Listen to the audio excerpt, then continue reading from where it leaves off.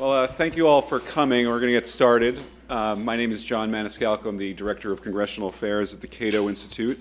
And we're very excited today to announce the creation of our Monetary Center. And this is certainly an idea whose time has come. The House, as you most likely know, passed an audit the Fed bill last year, and that effort is growing, especially with prominent members such as Kevin Brady and Jim Hensarling eager to take a closer look at the Fed. And when the Federal Reserve was created in 1913, it was with the express purpose of providing for a stable monetary and financial system. But the boom and bust cycles did not end. As you know, the Great Depression, the Great Inflation, and the panic of 2008, which we are just barely getting out of now, are serious reminders that the Fed has failed in its original mission. Yet despite this record, and as government has a tendency to do, regulation by the Fed of the economy has expanded. And after a century of its existence, it's finally time to judge the Federal Reserve's history and evaluate alternatives to central banking. To that end, the Cato Institute has established the Center for Monetary and Financial Alternatives, which will focus on the development of policy recommendations to create a more free market monetary system. And to discuss our efforts further, we have a distinguished panel, which I'll introduce now. First up will be John Allison, who is the president and CEO of the Cato Institute. Prior to joining Cato, Mr. Allison was the chairman and CEO of the BB&T Corporation. He's also the author of The Financial Crisis and the Free Market Cure: Why Pure Capitalism is the World Economy's Only Hope. In addition, he's the former distinguished professor of practice at Wake Forest University School of Business and serves on the board of visitors at the Business School at Wake Forest, Duke, and UNC Chapel Hill. He's a Phi Beta Kappa graduate of the University of North Carolina, Chapel Hill, and he received his master's degree in management from Duke University and is also a graduate of the Stonier Graduate School of Banking. After him will be Jim Dorn, who is our vice president for monetary studies. He also edits the Cato Journal. He's a senior fellow and director of Cato's annual monetary conference. He's written extensively on the Federal Reserve, monetary policy, and is an expert on China's economic liberalization. His articles have appeared in the Wall Street Journal, the Financial Times, South China Morning Post, and Forbes.com. From 1984 to 1990, he served on the White House Commission on Presidential Scholars, and he holds a PhD in economics from the University of Virginia.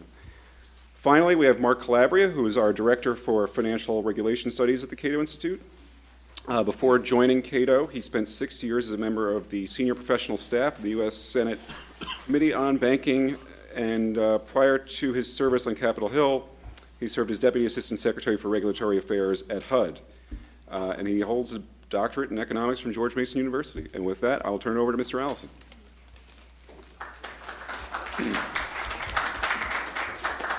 Thanks, John, and thanks all of you for being here today. I think this is an important event. We have created a center for the purpose of examining Fed policy objectively using academically credible research. I believe it is the first serious challenge to the Fed in its 100 years in terms of the quality and quantity of people involved in this process. There have been random people that have asked questions, politicians that ask questions, but there's been no real systematic examination of Fed policies and their implications.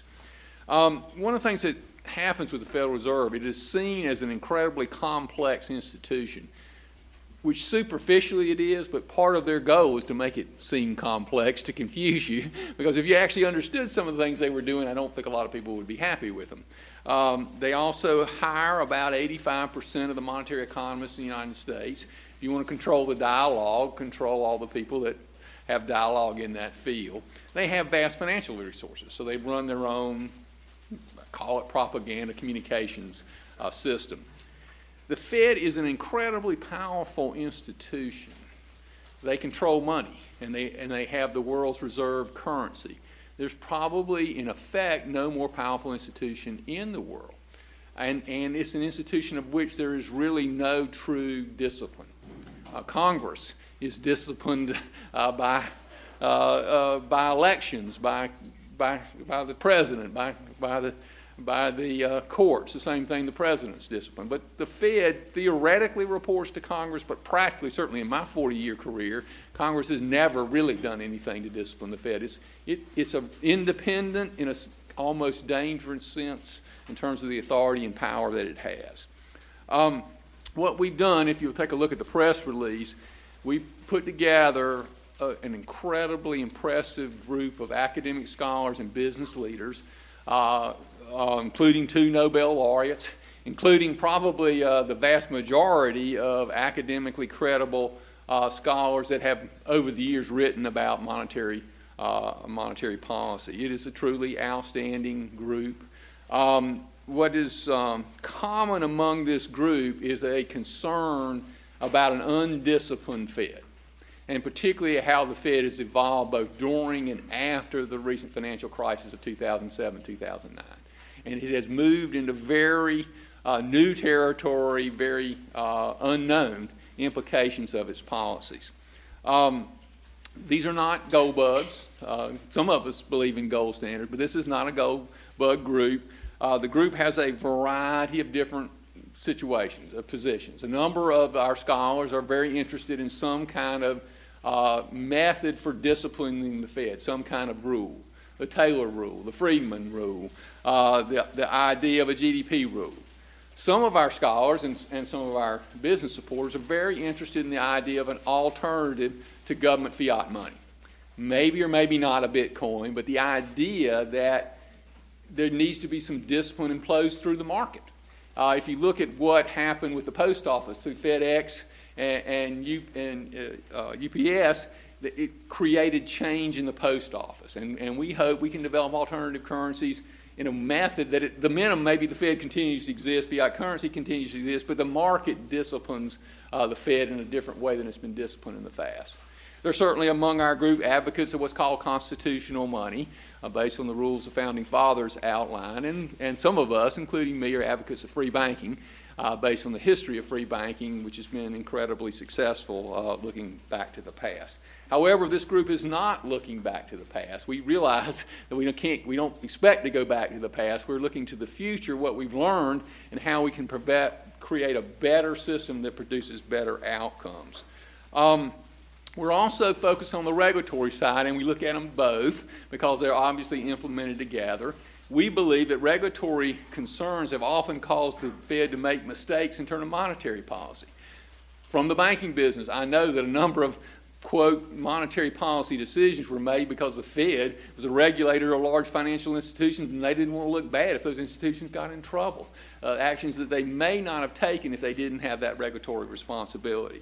And, of course, Dodd-Frank has raised the issue of regulations. It's a massive, complex regulation that's very ambiguous and very expensive for financial organizations to implement. It's had a huge impact in terms of reducing innovation and creativity in the financial services industry, where the U.S. used to be by far the world's leader.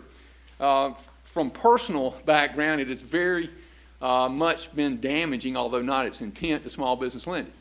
I grew up in the banking business as a small business lender. Small business lending is part art and part science. It's really venture capital investing on a small scale that's too small for capital markets.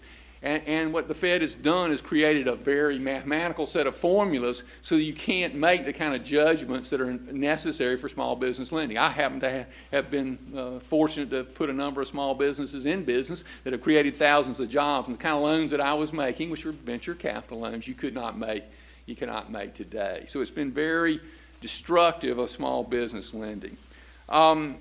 We think, too, that what's happened is the Fed has evolved with both this regulatory and monetary focus.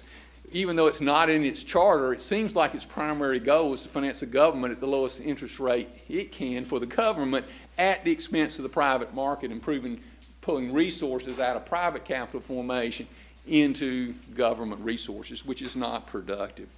I want to kind of a personal comment. As John mentioned earlier, I wrote a book called The Financial Crisis and the Free Market cure as the longest-serving CEO of a major financial institution in the U.S., and I was CEO of BB&T for 20 years. And during that period, we grew from $4.5 billion to $152 billion, and during the financial crisis, we didn't have a single quarterly loss, so we did very well. And I think I had a special inside perspective, and that inside perspective, what it taught me is that there's been a myth created. And the myth is that the financial crisis, the recent financial crisis, was caused by deregulation of the banking industry. Well, the banking industry wasn't deregulated. We had Sarbanes-Oxley, the Patriot Act, and the Privacy Act, 3 major laws passed under the Bush administration. We were not deregulated, we were misregulated. I strongly believe that government policy caused the financial crisis, a combination of errors by the Federal Reserve and government housing policy, specifically Freddie Mac and Fannie Mae. But those housing policy errors were not possible if the Fed hadn't made monetary policy errors. And it's interesting to reflect on this fact. And one of the things we want to do is get economic history right. People really have a lot of misunderstanding of what's happened in monetary systems and the relative performance since the Fed was created. In fact, the relative performance in the United States in terms of real growth and volatility has been much worse since the Fed was created than before it was created. There's a myth about what actually happened. The Fed itself will admit it was the primary cause of the Great Depression. Bernanke admitted that. Now, they admitted it 50 years after the Depression happened. They will admit they were the primary cause, and a few of you, I don't know if anybody in my age group in here, of the 70s, the inflationary bubble we had that resulted in the early 80s in a very severe economic correction. And the Fed, after about 30 years, admitted they caused those kind of corrections. I argue in 30 or 40 years they'll admit they caused the 2007, 2009 recession, but it'll take them another 30 or 40 years. My own observation of having been in the business for the long term, I would call the Fed like a fireman who goes around unintentionally but effectively starts fires. And then when the city starts burning down, they put the fire out and everybody considers him a hero. And they blame somebody else for starting the fire. And then they start another fire, which you can argue they're doing right now. And then they're going to blame somebody else when the fire gets put out. It's a very interesting process that they've put together. Couple thoughts. One of the things we want to look at is opportunity cost. Could our economic system have performed better with a different monetary model? And we strongly believe it could have. We strongly, and people say, well, the Fed worked. Well, not really. Are there better alternatives? Are there better solutions? Secondly, I believe, this is not necessarily all of our scholars, I believe what the Fed tries to do is impossible. There's a long set of economic history showing that price fixing does not work. It never works. And I've had this experience talking to a number of fairly large number of members of the Fed's Open Market Committee over the years, and asked them a question. Do you believe that you could set the price of an automobile without a market information? You just set the price of the automobile. You get a group of elitist people in D.C., and they decide that automobile ought to be priced X. To a person, they'll all say, absolutely not. You couldn't possibly set the right price for an automobile. And then my follow-up question is, how can you possibly then set the right interest rate? An interest rate is a far more complex price and a far more important price. How do a group of elitists in Washington, D.C. know how to set the right interest rate? And not a single one of them has answered that question. I think they do a lot better job setting the price of automobiles than they've done setting the price of interest rate. I think that's a complex question. One last thought that maybe energized my interest in this. The Fed has been in the process of a massive redistribution of wealth, particularly since the financial crisis started. They've been holding interest rates by their own admission below what market rates are. What that has done is punished middle class, modest income savers for the benefit of people that are wealthy.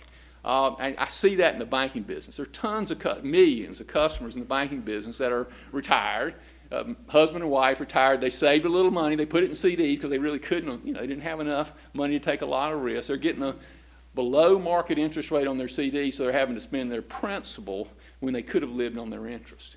At the same time, the stock market, people like me that are in the stock market that are wealthy, we're getting huge incentive because the PE ratios are being incented by low interest rate.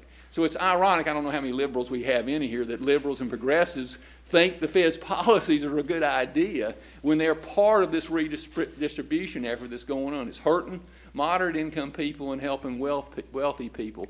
And you don't want an institution to be doing that, particularly one in which is fundamentally undisciplined, an undisciplined institution. So those are the fundamental reasons why we have created this center. I think it's going to be the most effective voice ever to challenge the Fed, and in that least at the minimum, it'll force them to be more disciplined in their own thinking. All right, thank you very much, and I want to introduce Jim Dorn. Jim?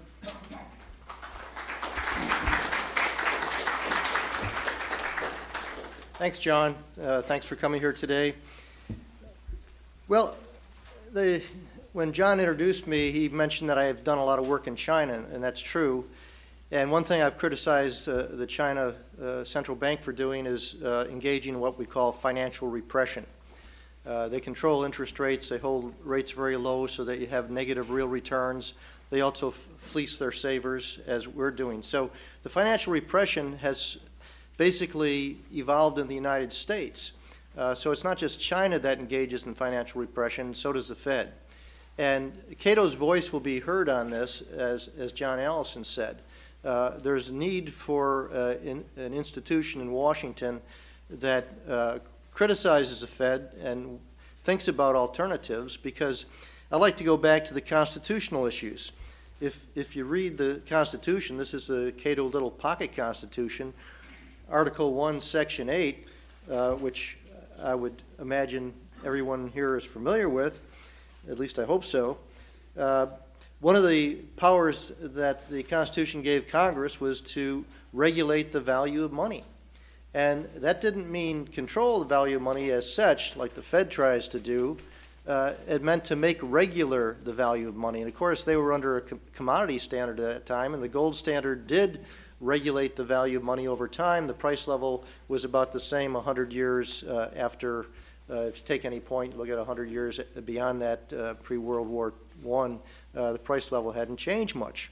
But since the Fed took over, and particularly since the gold window closed in '71 with Nixon, the price level has drifted upward, predictably upward. And now the Fed is arguing for a 2% inflation target. In fact, some people would like a higher inflation target, including Ken Rogoff at Harvard, who's argued maybe it should be 4%. Well, if we have a 2% inflation target, that means that the real value of money depreciates by 2% per year. So in 35 years, the value of a dollar is cut in half. So that's not a very good policy, in my opinion. In doing some research a couple weeks ago, I came across a very interesting article that Milton Friedman, actually it wasn't an article, he gave some testimony before Congress, and it was republished in the old Republican Research Committee's little pamphlet, and that was back in 1984. That committee's been dissolved since then. But I had read that paper, and I was very interested in it, so I republished it in the latest Cato Journal with permission of Friedman's family. And it's called Monetary Policy Structures, and it's a great article to read, especially for people that are working in Congress. And let me just quote here briefly. The question that the members of Congress put to Friedman was, Professor, if we could freeze high-powered money means the currency in circulation plus the reserves at the central bank. If we could freeze high-powered money, what reduces the uncertainty that people have about the monetary base, which is the same as high-powered money, that the Fed will be consistent? That was the question put to Friedman. Friedman answered, there wouldn't be a Fed. What do you need a Fed for? And the question then became, what about the Treasury Department changing the numbers for the monetary base? In other words, manipulating the base. And Friedman answered, as I said, my preference would be to have a constitutional amendment. After all, that's what the original Constitution does. We have forgotten that the original Congress prohibited states from emitting bills of credit and gave Congress only the power, quote, to coin money, regulate the value thereof, and a foreign coin, close quote. As I read the original Constitution, it intended to limit Congress to a commodity standard. Well, maybe we can't go back to a commodity standard, but we can certainly do better than what we have now. And at Cato, we've been looking at this for quite some time, and now we're going to really power up our efforts with this new center. And the first book coming out, which will be out in January, is a book on renewing the search for a monetary constitution, means a rules-based monetary regime, and reforming the government's role in the monetary system. And this is an edited volume by Larry White and Victor Vanberg and Erhard Kohler, which will be out by the Cato Institute Press in January. So the Fed's power needs to be limited, and Congress has to recognize and recapture its responsibility for sound money. By delegating it to the Fed, the Fed caused the Great Depression. Everybody agrees on that. Even Ben Bernanke said that. And the latest financial recession, the Great Recession, as John Allison pointed out, was due to government failure. In part, the Fed, by holding interest rates too low for too long, helped fuel the housing bubble. So I think Congress has to really face that fact, and I'm glad to say that Representative Kevin Brady, who we held a Hill conference with about 6 months ago, has proposed a bipartisan commission to have a Centennial Monetary Commission to re-examine the Fed's history and to think about alternatives. He's not saying which alternative is better, and neither is Cato, but we should examine this carefully. That's the least Congress could do. Now, as John Allison pointed out, Cato's new center will examine alternatives to the present system. The present system is a system of pure discretionary government fiat money. And we've never had a system like that before. Ever since the Fed started, well, the Fed initially wasn't as powerful as it is today. But after '71, we have now a purely fiat money system and pure discretion. There's no rule at all. And that leads to a lot of uncertainty. It leads to a lack of transparency. And the myth is that the Fed is independent. Well, it is independent to a certain extent, but everybody knows it's a political organization because it's obviously what's it doing? It's not engaging in pure monetary policy. The monetary base has expanded dramatically, but the money supply hasn't gone up that much, and that's why we haven't got a lot of inflation yet. But we have seen asset price inflation because of the ultra-low interest rates brought about by Fed policy. So we need to take a close look at the discretion that the Fed has and the power that the Fed has acquired, and ask ourselves, can't we do better? Now, the Cato Monetary Conference, which actually I've been organizing since I was a teenager, so this is the 32nd year, and it's Alternatives to Central Banking, which seems like kind of a radical title for anybody in Washington, toward free market money. But we've got a very distinguished group of people speaking there, and the papers that I've received, which will be distributed at the conference, are very scholarly. That's Cato's trademark. We do very scholarly research. Now, I have just take a minute on this. Myths versus realities. There's lots of myths out there about the Federal Reserve. We do our best to try to dispel some of those myths, but let me just give you a couple of these myths, and I'm not going to try to dispel them all right now. We don't have time. But myth number one, the Fed can stimulate the real economy by monetary measures. Well, we learn in our principles economics class that you can't push out the production possibility capability of the society by printing money, but yet that seems to be the mindset these days. All we need is more monetary stimulus so we get real economic growth. Even David Hume knew long ago that pumping up the money supply does not create real economic growth. You need to have institutional changes, you need lower marginal tax rates, and you need incentives for people to work and save and invest. As John Allison pointed out, the Fed is doing just the opposite. It's distorting interest rates, which really throw a monkey wrench into the capital markets. It's misallocating credit by favoring politicizing credit allocation by quantitative easing, holding massive amounts of mortgage-backed securities, financing the government deficits at very low interest rates, which encourages government to be bigger than it otherwise would be. Under the gold standard, there was a fiscal constraint. Under the fiat standard, there's basically no constraint.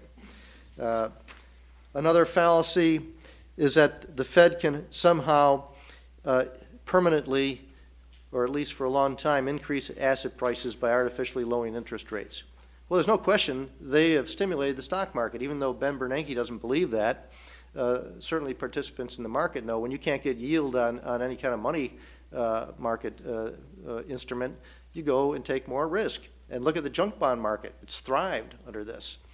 So that's not the way to conduct the purpose of monetary policy shouldn't be to increase risk-taking. It should be to protect the value of money, our property right in a sound currency over a long period of time. Under the gold standard, for example, governments, Britain issued what they called consols. They were instruments that were into perpetuity. They had an infinite life for their bonds. Who would issue those today? So you had a reversion effect under the gold standard where they knew that the prices, if they went up in the short term, because maybe gold discoveries or something like that, in the long run they would go back down again. But we don't have that guarantee, that credibility today.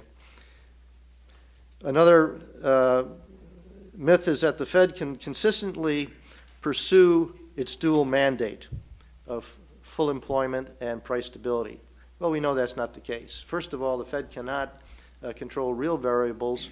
It should have a single mandate being price stability if it has a mandate at all. And by having the two, as soon as unemployment goes up, they start to use the monetary machinery to try to reduce unemployment.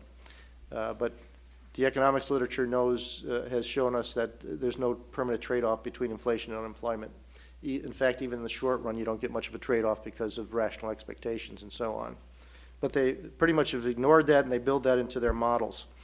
And of course, the stagflation of the 70s showed us that high unemployment and high inflation can go together, something that Frederick Hayek told us a long time ago.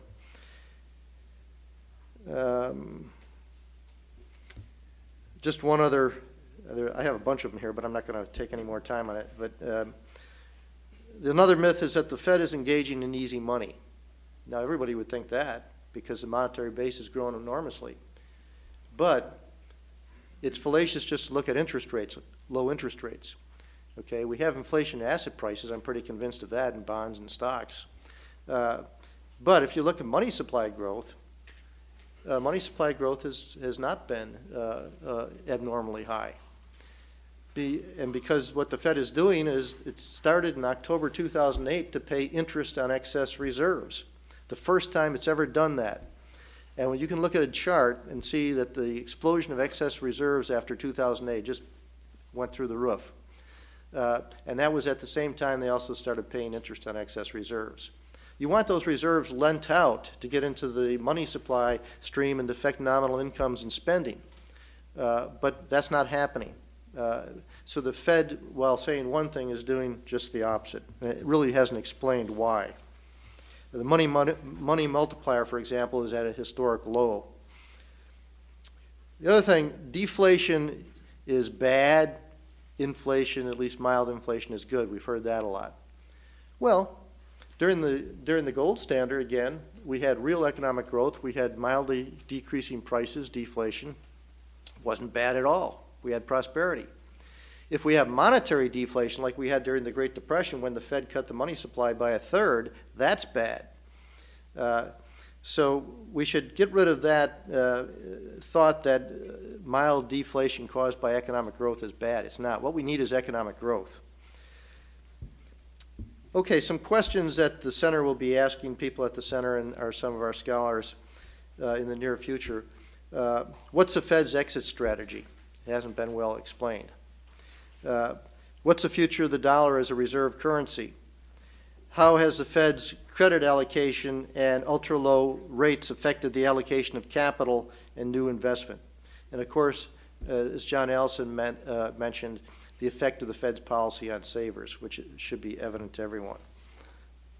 So let me just conclude that, again, thank you for coming today, and I hope that the people that work with Congress will recognize the limits of monetary policy and the constitutional responsibility of Congress to protect our property right in a sound currency. Thank you very much.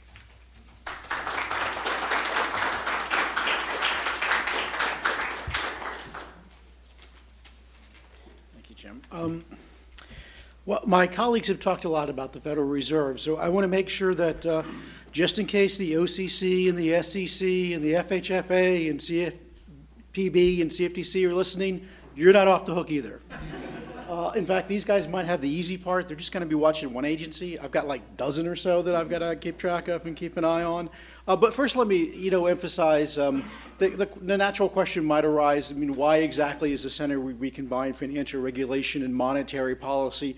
And to me, I think the two are intimately related. What you do on the financial regulatory side, whether it's capital standards or, very much influences monetary outcomes. And of course, as we've repeatedly seen in financial crises, whether it's the S&L crisis or whether it's the most recent crisis, is your bank regulation is only ever going to be as good as your monetary policy. And in fact, one of the lessons I think we've learned is almost no extent of financial regulation is going to save you if your monetary policy is misguided and harmful. So for us, there really are two big parts of this, and I will emphasize again, while the Fed, of course, has a very large regulatory role, and one of the things we will be advocating is relieving them of that role. And certainly, if we can't get rid of it completely, a second best is to transfer those authorities to other regulators. But again, it's also worth keeping in mind the Fed itself was formed partly to be a lender of last resort for problems in the financial sector. One of the things that I have always thought, and one of the things that attracted me to coming to Cato was I think Cato always steps back and says, let's take the big picture first. Let's think about the general principles before we talk about specific situations.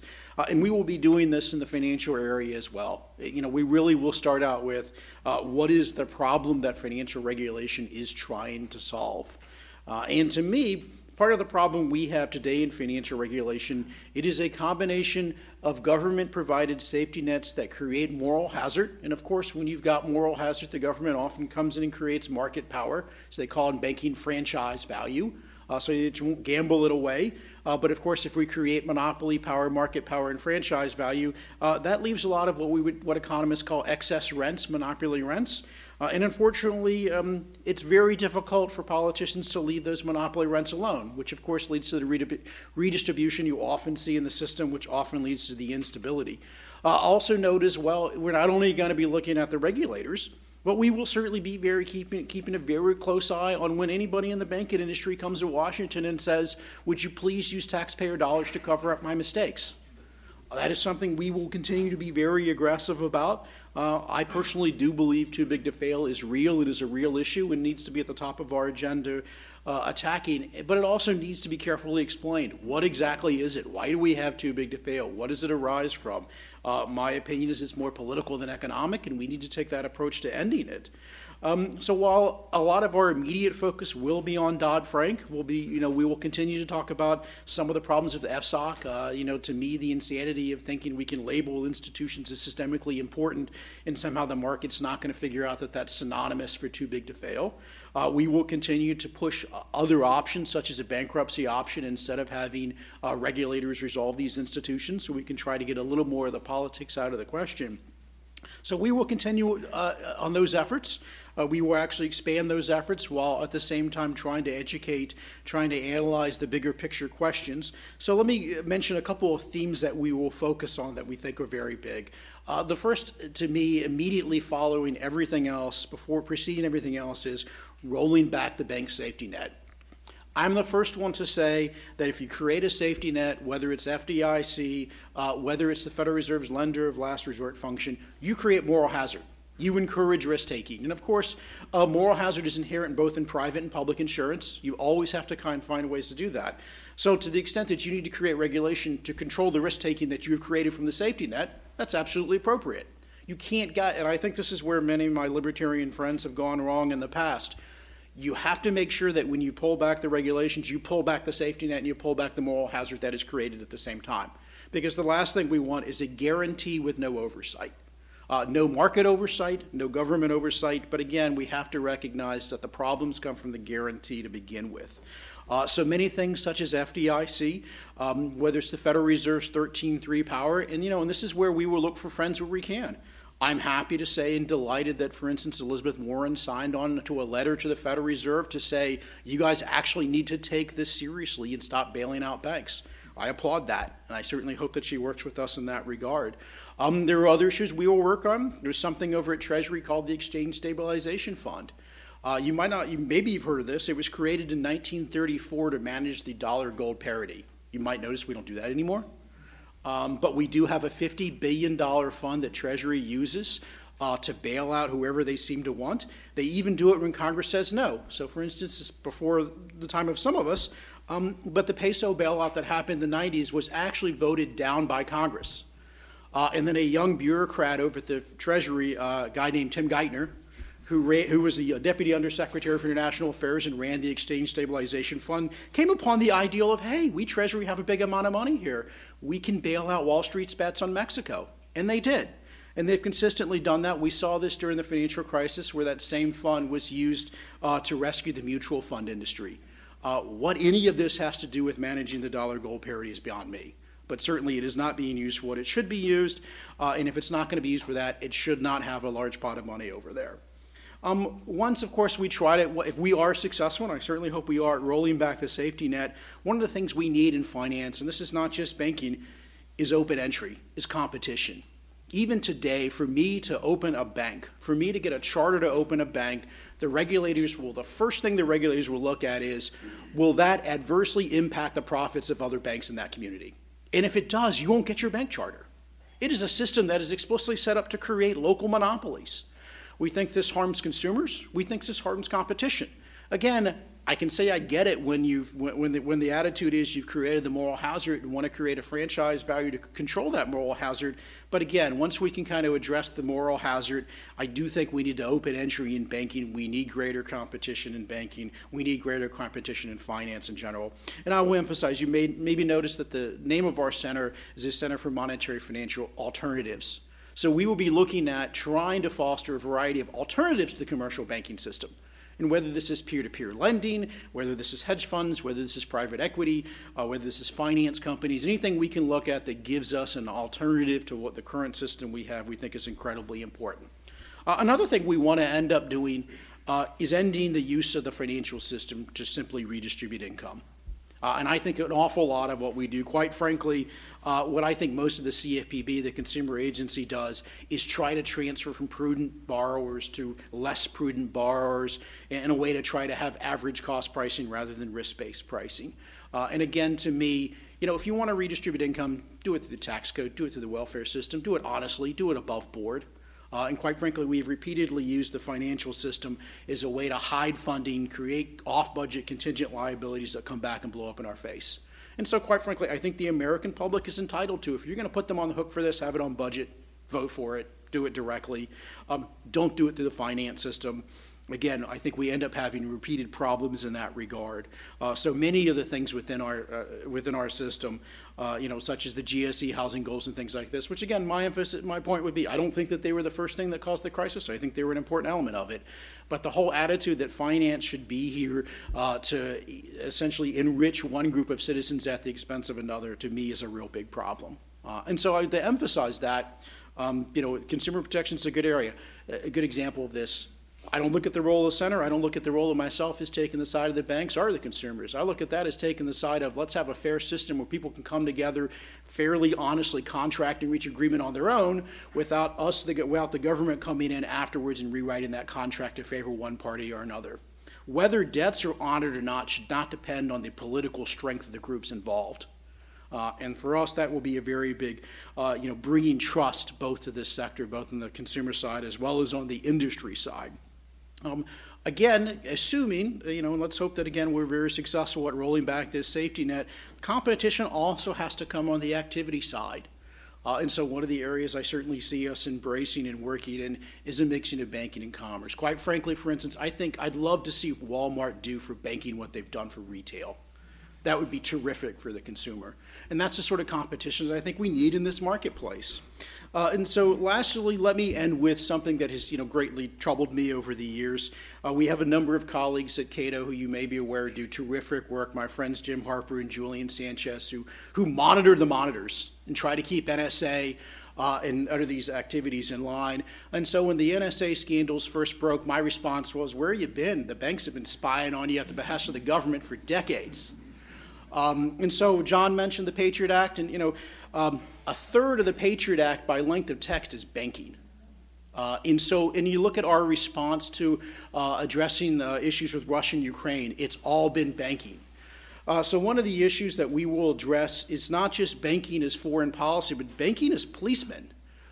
You are monitored in much of your own activity through what you do in the banking system. This might also be before the time, but you might remember, for those of you old enough to remember the Monica Lewinsky scandal first broke and they found out what books she had bought. They went through her credit card accounts. And again, because the financial regulators have this ability to monitor the financial system, to monitor your transaction, everything you do with a payment card, a regulator could eventually get access to. And so, John mentioned Bitcoin, alternative currencies. Quite frankly, one of the reasons I'm excited about it is I'm less excited about it being a stable store of value, which it certainly has the potential to be, but I see these other currencies as a way to go around the government-monitored and surveilled payment system, that you and I can be able to transact directly without having every detail of our transactions monitored. And so I'll also leave with, it's been bad enough, in my opinion, that Congress and the Bank Secrecy Act and the Patriot Act and many of these things have enlisted the banks to spy on us, which quite frankly I'll say as an aside, I think this reinforces too big to fail. One of the things that was struck in recently, about a year ago, one of the Bush administration Treasury guys came out with a book called Treasury's War and walks you through all of the efforts that they made to use terror financing. And one of the things that kept striking me in the book is repeatedly, mention of this bank or that bank being a good partner and a good player. So, who do you think Treasury's going to bail out first? The people who are its good partners and good players. And we've seen this most recently with the DOJ's Operation Chokehold, where they have basically told the banks, well, we don't like you having checking accounts for ammo dealers. We don't like you having checking accounts for porn stars. We don't like you having checking accounts for payday lenders. The list has gone on where many banks have shut down the checking accounts of legitimate legal businesses solely because DOJ, Eric Holder, does not approve of these businesses. This has been done without the authority of law, without any sort of administrative procedure, all in back rooms. And why are they able to do this? Because the banks go along, because the banks know who's going to decide to sue them or not, and the banks know who's going to bail them out or not. And so for me, one of our primary objectives is we will never depoliticize, we will never end too big to fail until we are able to sever this tied at the hip nature of the big banks and government. And it's got to be both. And so that will be a core part of what we're doing. And again, it's a long list. Maybe I can get some of my colleagues to help me with some of these other agencies beside the Fed. But we will certainly have a very long and busy agenda. With that, I'll turn it back to John.